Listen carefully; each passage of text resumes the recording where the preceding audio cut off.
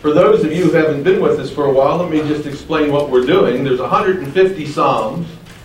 Each summer we're taking about 15 of them. Hopefully we'll be done in a 10-year span. And we've already gotten up through Psalm 54. We will go probably to Psalm 72 this summer. That puts us nearly halfway through the Psalms. There are 150 Psalms, and these Psalms are divided into 5 sections, or what are called 5 books. Okay? Section 1 is Psalm 1 through Psalm 41. That's section 1. Okay? Section 2 is Psalm 42 through Psalm 72. So that means we are in the middle of the second book of Psalms. The difference between the first book of Psalms and the second book of Psalms is this. In Psalms 1 through 41, God is addressed as Yahweh or Jehovah. And that translates into your English Bible, capital L, capital O, capital R, capital D, from the Hebrew Yahweh or Jehovah. In book number 2, Psalms 42 through 72, God is referred to in every case as Elohim. It's a different word. Which has led to all kinds of theories. And we're not sure why that is, but just you need to realize that. Then the third book is Psalm 73 through 89. The fourth book, 90 to 106. And then the fifth book of Psalms, or the fifth section of Psalms, 107 to 150. Each one of the sections ends with a doxology, or a praise, or an amen. And that's how it comes to its conclusion. We also know that Psalm 1 serves as the introductory psalm to the rest of the Psalms. And so therefore what you'll see is throughout all the Psalms, all 150, there will be allusions back to the first Psalm. Sometimes words in the first Psalm will repeat in these later Psalms, and you're going to see a case of that today. Also, you'll discover above many of the Psalms there is a superscription. And you'll notice there's a superscription above Psalm 55. Now, you may have a title above 55. That's been put in by your publisher. Okay? But there's a superscription there. And the superscription, which was added probably around the 3rd century BC, describes some of the content in the Psalms and also often gives you some sort of historical context. Gives you insight into how the Psalm is to be interpreted. And in our case, you see there's a superscription. David's name appears in 73 of the superscriptions. Now look at our superscription. To the chief musician with stringed instruments, a contemplation of David. So we would say that this is one of the Psalms that is attributed to David. Okay? Now remember that superscription is not inspired, but that's what the Israel in the 3rd century and the early church believed who wrote this particular psalm, King David. And probably in this case that is the situation. Now notice it says to the chief musician with stringed instruments, or maybe yours simply has a Hebrew word there, neganoth. And that simply means on stringed instruments, or accompanied by stringed instruments, which means the psalm is a song, and in this case it's a song that's going to be accompanied with stringed instruments. And then also the superscription says a contemplation, or you may have the Hebrew word maskil, which simply means to murmur or hum. And it's probably a reference to the choir, because these psalms would have been accompanied by not only stringed instruments but a choir.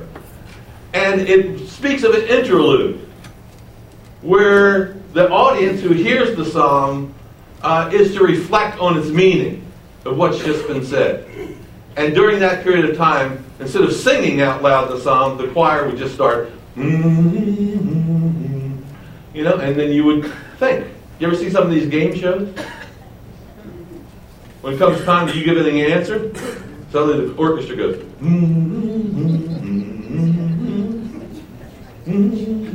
And then they say, and that gives you time to think. Well, that's what they did in the Psalms. The choirs hummed, or they murmured. And they're supposed to give you time for introspection. So these are congregational songs. Okay, so you still with me? Okay. So let me give you the outline of Psalm 55. Here's how we're going to divide it. Okay? Verses 1 through 3, we're going to call this David's entreaty. This is where he calls upon God. It's a desperate entreaty. Okay, that's part 1. Verses 4 through 8, David's condition. Okay, and you're going to see it's a dreadful condition. And then verses 9 through 15, David's request. And you're going to see it's a dramatic request. Okay, that's 9 through 15. And then the final section is verses 16 through 23, and this is David's resolve. And you're going to see it is a dramatic resolve. He is determined to do something. Okay? So let's look at section number 1, David's entreaty. Look at verse 1. Give ear to my prayer, O God, which would be Elohim, general name for God, powerful God. And do not hide yourself from my supplication. Now, Psalms normally are a form of poetry. Not all Psalms are poetry, but this Psalm is poetry. And in Hebrew poetry, often the first line means the same thing as the second line. And you're going to see this throughout the Psalm. I'm not going to point it out every time. Okay? But oftentimes, line number 1 means the same thing as line number 2. So here you have line number 1. Give ear to my prayer, O God. That's the positive side of his request. Saying it in the negative way, he simply says, do not hide yourself from my supplication. Don't what? Don't hide yourself. This carries the idea of listen to me and don't abandon me. Don't forsake me when I speak to you. Hey, listen up. Pay attention. We see Jesus saying the same thing when he's on the cross, where he says, why have you forsaken me? Why have you abandoned me? I've cried out to you. You're not listening to me. Don't abandon me. And that's what David is saying here. This is a desperate type of entreaty. He says it in a positive way. He says it in a negative way. Now remember, when these events are happening, we're going to find out what's happening in this psalm. What causes him to make this cry to God. He's not writing the psalm down as the events are happening. You know, if you would write down the psalm after the events happen, you'd be telling the story. So we don't know exactly when he writes the psalm. It could be he writes it 10 days after these events happen, or a year after. We're not sure when. But just remember that he's writing this down and he's telling what happened to him in the midst of these events. Okay, now look what he says in verse 2. Same thing. Attend to me. Look at this. Hear me. Same thing. Okay. And then he tells us why. I am restless in my complaint and moan noisily. This is his state of mind. He says he's restless. He's agitated. He is fidgety. His nerves are on edge. He tosses and turns at night. That sound familiar? His mind is racing. That's what he says there. Look, I'm restless in my complaint. Moan noisily. I'm always going, ah. Sound familiar? It does in my household. Especially when I'm facing a deadline. Or when all the grandkids leave. I go, ah. It takes me 2 or 3 days to get down. Notice he uses the word complaint. I'm restless in my complaint. He's not a happy trooper. He's complaining about something. He's not complaining about God. He's complaining to God about a certain situation. So what's the reason for this agitation in his life? Look at verse 3. Because, here's why he's agitated. Here's his complaint. Because of the voice of the enemy. He is facing vocal opposition. Number 2, look at verse 3. Because of the opposition of the wicked. For they bring down trouble upon me, and in wrath they hate me. Not only does he face vocal opposition, he faces violent opposition. They are bringing down wrath upon him. What he's describing is an enemy whom he describes as wicked, who are leading a revolution. It's like revolution is in the air. There's anarchy happening within the city of Jerusalem, within the kingdom of David. And so he just doesn't know what to do. He's beside himself. He's fidgety. He can't sleep at night. His nerves are on edge. And so he cries out to God and he says, "Help, God, help me. Give ear to my prayer, my supplication. Don't hide yourself from me. I need you right now. Listen." So you can sort of get the sense of his desperation. Okay? So he entreats God. Now we go to the second section, verse 4, which describes his dreadful condition. Look what he says. "My heart is severely pained within me. And the terrors," this would be the second line, "the terrors of death have fallen on me." Notice, number one, in me. Number two, on me. He's facing inward agony, and he is being overtaken by fear. Notice, what is the fear of? Fear of death. It just comes upon him when he least expects it. Notice that we would call something like this a panic attack. See, he faces agony within, he says. "My heart is severely pained." Look, he's hurt inside about what's going on. And then suddenly, something just falls upon him, and it's the terrors of death. He has a panic attack. It's pretty bad when it just comes upon you when you least expect it. And if you've ever had a panic attack, you know what that's like. It's not a fun situation when your heart starts beating real fast and you don't know whether you're going to be able, whether you're living or dying or having a heart attack. He says, "Fearfulness and trembling have come upon me." He's just expanding upon this. He's shaking in his boots. See, when he least expects it, it just comes upon him. It's like he's living a nightmare. Look at the next phrase. "The horror has overwhelmed me." The horror, the terror. It's like he's living a nightmare, but he's not asleep. He's awake, and the nightmare is happening. He's wondering, when is this nightmare ever going to end? And he can't get it out of his mind. His mind is racing, and this is his situation.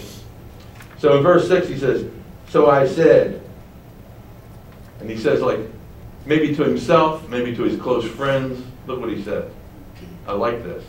This sounds like Allen Street. "So I said, oh, that I had wings like a dove. I would fly away and be at rest." He wants to run. He wants to escape. That's his inclination. See? He wants to bury his head in the sand. He doesn't want to face the situation. He's under so much pressure. He said, "I just wish I could go on a vacation." What do you do when the pressure's on you?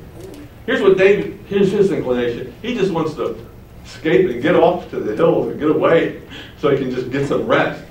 Notice how this is all mental things that are happening to him, but it's having this tremendous pressure on his psyche, and he just wants to run for his life.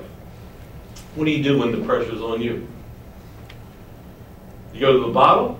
A lot of people say, "Oh, I just need a drink." I need a drink, right? Yeah. Do you go shopping? That's what some of you do. So, "Man, I just have to get out of here. I can't stand this. I just want to go shopping. You want to spend money. It makes you feel better when you spend money.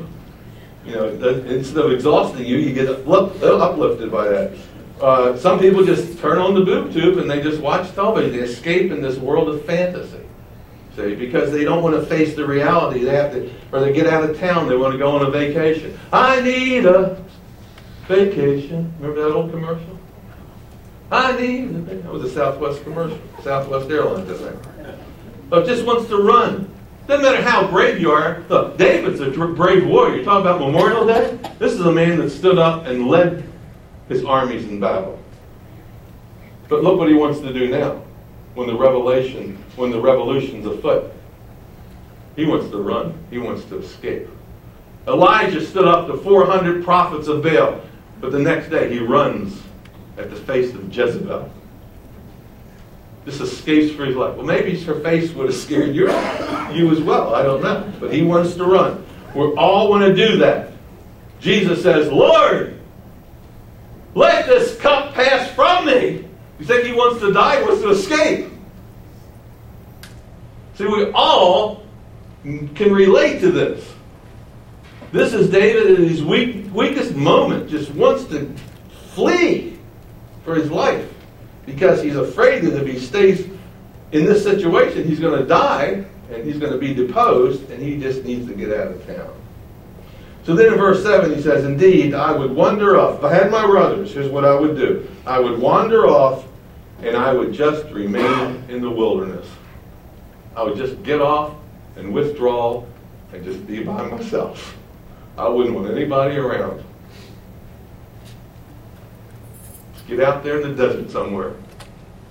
I want to be like a hermit. Get away from all the pressures of life. But that's the worst thing you can do.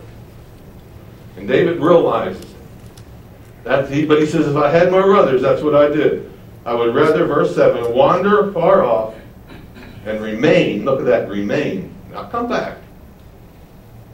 Just start all over in the desert. And then you see the word Selah, which is an interlude. And here the choir starts going, and it gives you time to think about it, what you would do if you were in David's shoes, and what caused him to get to the point where he just wanted to run off and escape.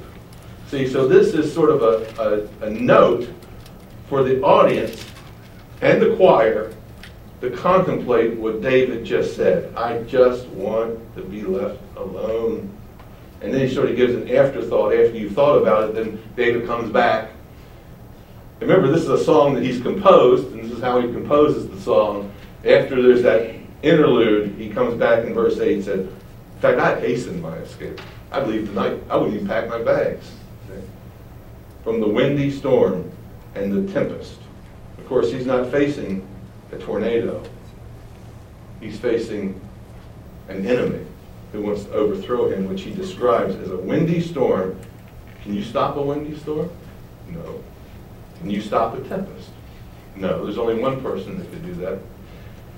So, but that's what this revolution is. It's like it can't be stopped, and so he just wants to get away.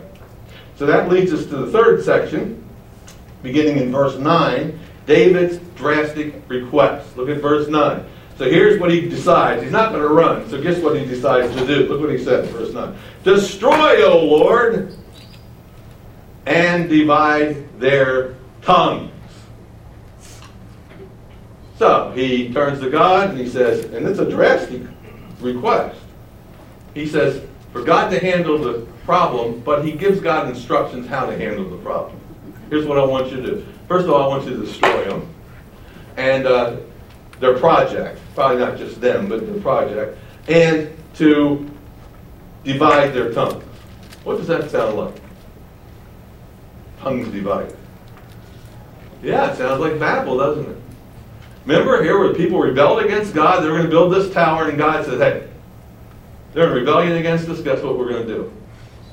We're going to stop this project real quick. So the Tower of Babel basically is destroyed, the project comes to an end, and God divides their tongue and they can't communicate with each other. So David calls for the same kind of solution, but he doesn't mean give them a different language like in the Tower of Babel. What he really wants them to do is be divided in what they say. In other words, where one has one opinion, another has another opinion, and they can't come to his enemies can't come to a conclusion, and they start fighting amongst themselves, and when the kingdom is divided, it can't stand. So he's asking God to divide and to destroy, that they might fight against themselves.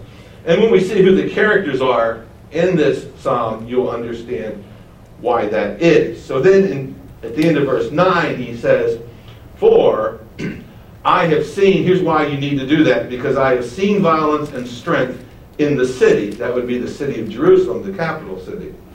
Day and night, they, that's the enemy, go around on its walls. Notice the word walls.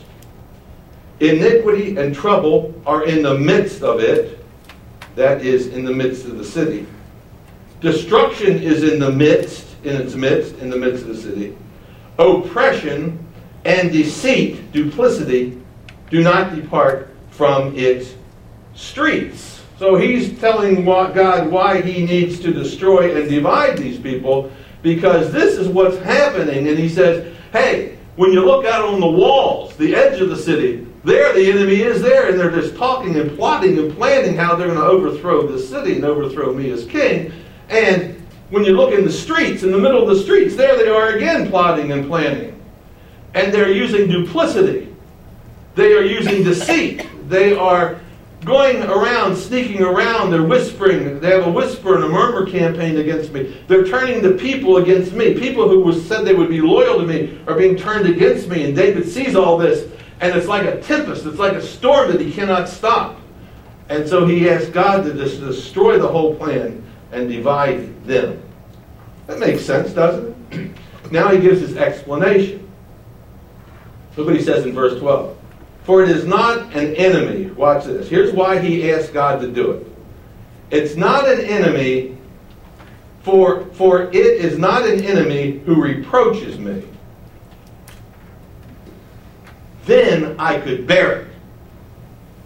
If it were a foreign king who were invading Jerusalem, let's say a Philistine king who were invading Jerusalem, he said, I could bear it. I could stand up and I would face the guy and I would take my armies out and we would fight a battle. I could handle that. I've done that in the past. So he's giving his explanation why he's asking God to take care of this situation. Then look what he says in the middle of verse 12. Nor is it one who hates me, who has exalted himself against me. It's not just somebody who's a challenger for power.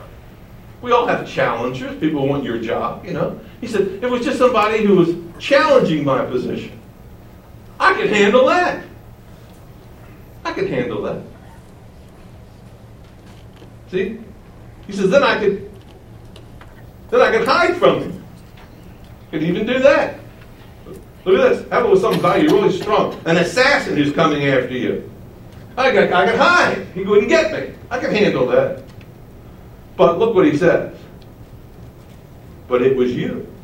And he speaks right to the enemy, the person who is causing all the problem. It was you, a man, my equal, my companion, and my acquaintance. The person who is causing the revolution, the anarchist, is his friend. He says, my equal.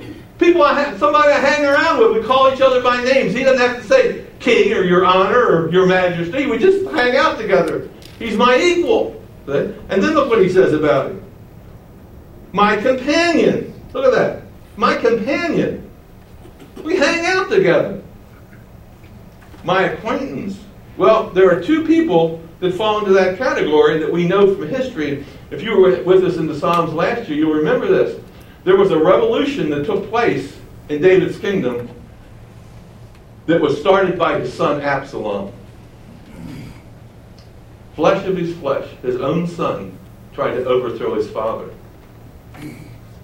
And Absalom took David's chief counselor, Ahithophel, and drew him to his side. And David's best friend and his son joined together to overthrow the kingdom of David. And that story is in 2 Samuel. And if you go back to one of the Psalms from last year, you will see that. So look what happens in verse 14. He talks about his friend. He said, we took counsel together. We met together privately. We strategized together. You know, I needed the confidential advice when I wanted to tell a state secret. You know, it was you that I talked to. We took sweet counsel together. We met privately. Look at this. We walked to the house of God in the throng. We led the masses publicly to worship in the house of God. They prayed together. They sat in the pew together. They prayed together privately. They took counsel together privately. They sat in the pew together publicly. They led the nation in righteousness. They were best friends. It's the best friend that's turned against him. The friend has turned into a fiend. And he doesn't know what to do. No wonder he wants to go put his head in the sand. What do you do in a situation like that? You too, Brutus? You too? Caesar says. Judas? You betrayed me with a kiss? That's what David's facing. A friend who has turned against him with his son Absalom. So look what David says in verse 15. He says the same thing he says when he starts this section. In verse 9 he says, let death seize them. Notice plural. Do you see that? At least two of them. And it's probably Absalom and Ahithophel, his counselor, and probably their followers. Let death seize them. Let them go down alive into hell, or more literally into the pit. Why? For wickedness is in their dwellings and among them, because of their evil doing. Sort of an allusion to Korah. Remember when Moses is up on the mountain getting the Ten Commandments, and Korah leads a rebellion of the people against Moses, and Moses comes, his trusted advisor, and Moses comes down and he cries out to God, and the earth opens up and swallows Korah and all of his followers alive. That's what he asked God to do. Cause the earth to open up and just swallow them all alive. Just destroy them. How would you like to pray that? Against your son and against your best friend. That's what David does. He doesn't want to have to single-handedly kill them. He doesn't want to run and allow them to take over his kingdom. So he says, God, let death seize them. Let them go down into the pit because of their wickedness. Now we see David's resolve. Look at verse 16. This is his resolve. It's a dramatic resolve. That's what he wants God to do. Now, what will he do? Look at verse 16. As for me, I will call upon the Lord, and the Lord shall save me. There's a cause and effect there. Notice that. I will call upon the Lord. The effect, the Lord will save me. So while Absalom and Ahithophel seek to persuade the people against David, David seeks to persuade God against them. So we see that each one is doing something, but one is trying to influence the crowd, and David's trying to influence God. Look at verse 17. Morning and evening and at noon I will pray. He prays frequently. Notice that. He prays frequently. Morning, noon, and evening I will pray. In fact, it starts off with evening, doesn't it? Why do you think he starts off with evening? Because the Jewish day began at 6 o'clock at night. That's why he starts off here. But he prays frequently, he says.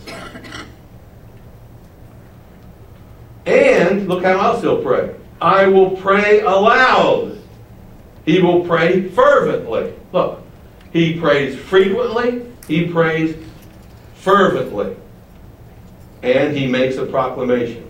And he shall hear my voice. Hey, that's what he said up in verse 1. Give ear to my prayer, O God, and do not hide yourself. Now David has the assurance that God indeed is going to hear him. Notice the basis for his assurance in verse 18. He has redeemed, notice the ed on the end of the word, he has redeemed my soul in peace, and from the battle that was against me, for there were many against me. Notice he says that in the past, God's always come to the rescue. He's always saved me. If he's done it in the past, guess what? He'll do it again. This is the basis of David's assurance. Whenever you get into a funk and you start not thinking clearly, you need to think about the past and how God brought you through. Guess what? If he's done it in the past, he will do it again. He goes on to say, for there are many, verse 18, he redeemed my soul in peace, the battle was against me. For there are many against me. God will hear and afflict them. Even he who abides from of old.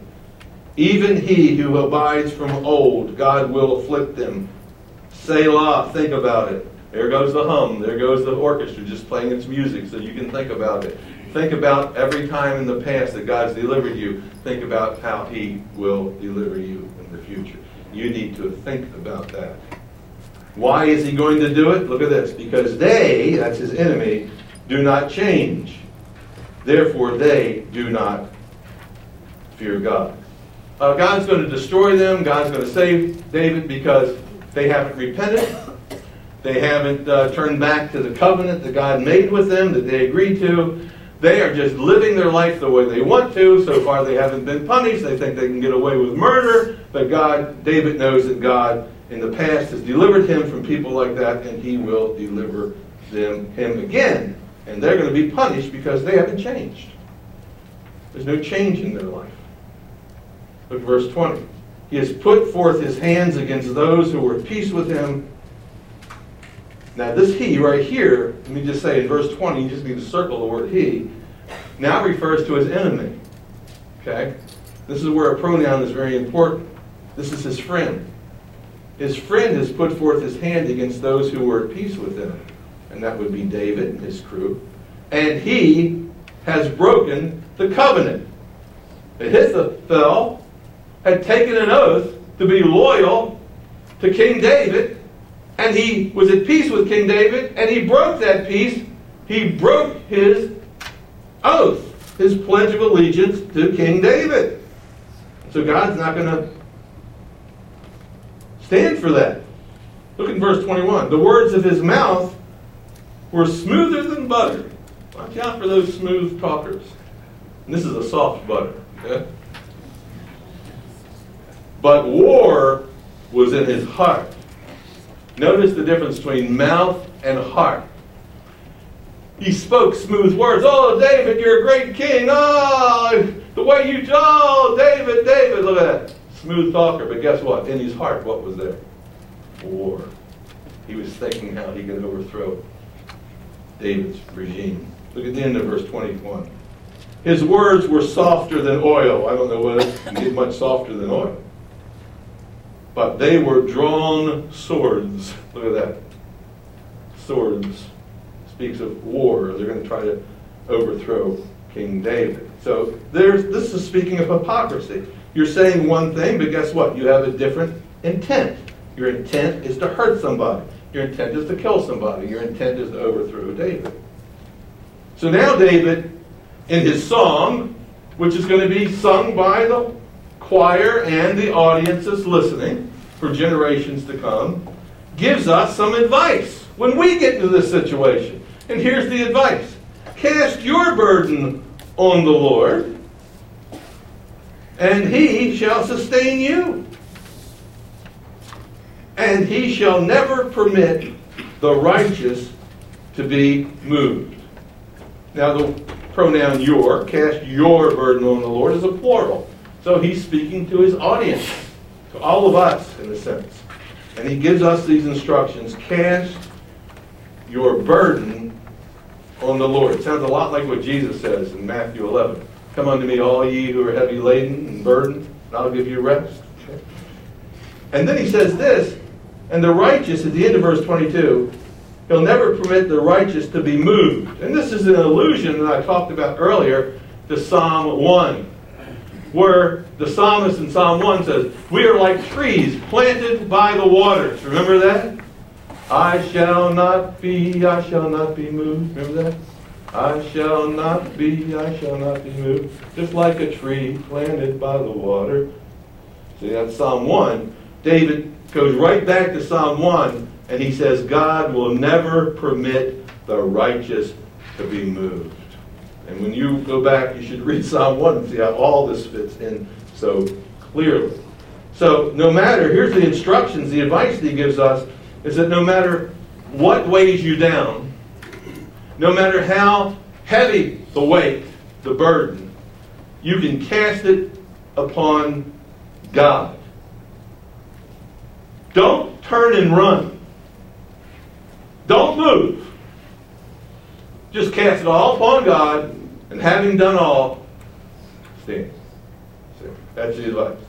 And then finally, this last verse, verse 23, But you, O God, shall bring them, that's the enemy, down to the pit of destruction.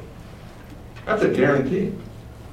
Bloodthirsty and deceitful men shall not live out half their days. And their days will be cut short, because they're going to go to war against David, and God's going to cut them down. Absalom ends up dying. Ahithophel falls on his sword. Their days are cut short. Doesn't mean literally 35 years or whatever, but it just means you're not going to live out your full life. God is going to take care of these people. But, see, look at verse 23. But you, O God, now look at the end of verse 23. But I, see, now here's what David will do. I will trust in you. And you say that. That's all you have to say. That's the hub of Judaism, the Old Covenant. That's the hub of Christianity, the New Covenant. The just shall live by faith. Trust God. David has three choices. He can fight. He can confront violence with violence. He can fight. He can take flight. He can run to the wilderness and escape. Or he can stand in faith. Fight, flight, or faith. Trust God. Trust in the Lord and lean not on your own understanding. Jesus stands at the cross before Pilate. He can fight. Could have called 10,000 angels down. He could have run for his life before he was arrested. Flight, he could have taken flight.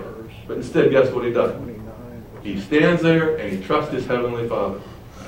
Rome puts him on the cross. He's killed.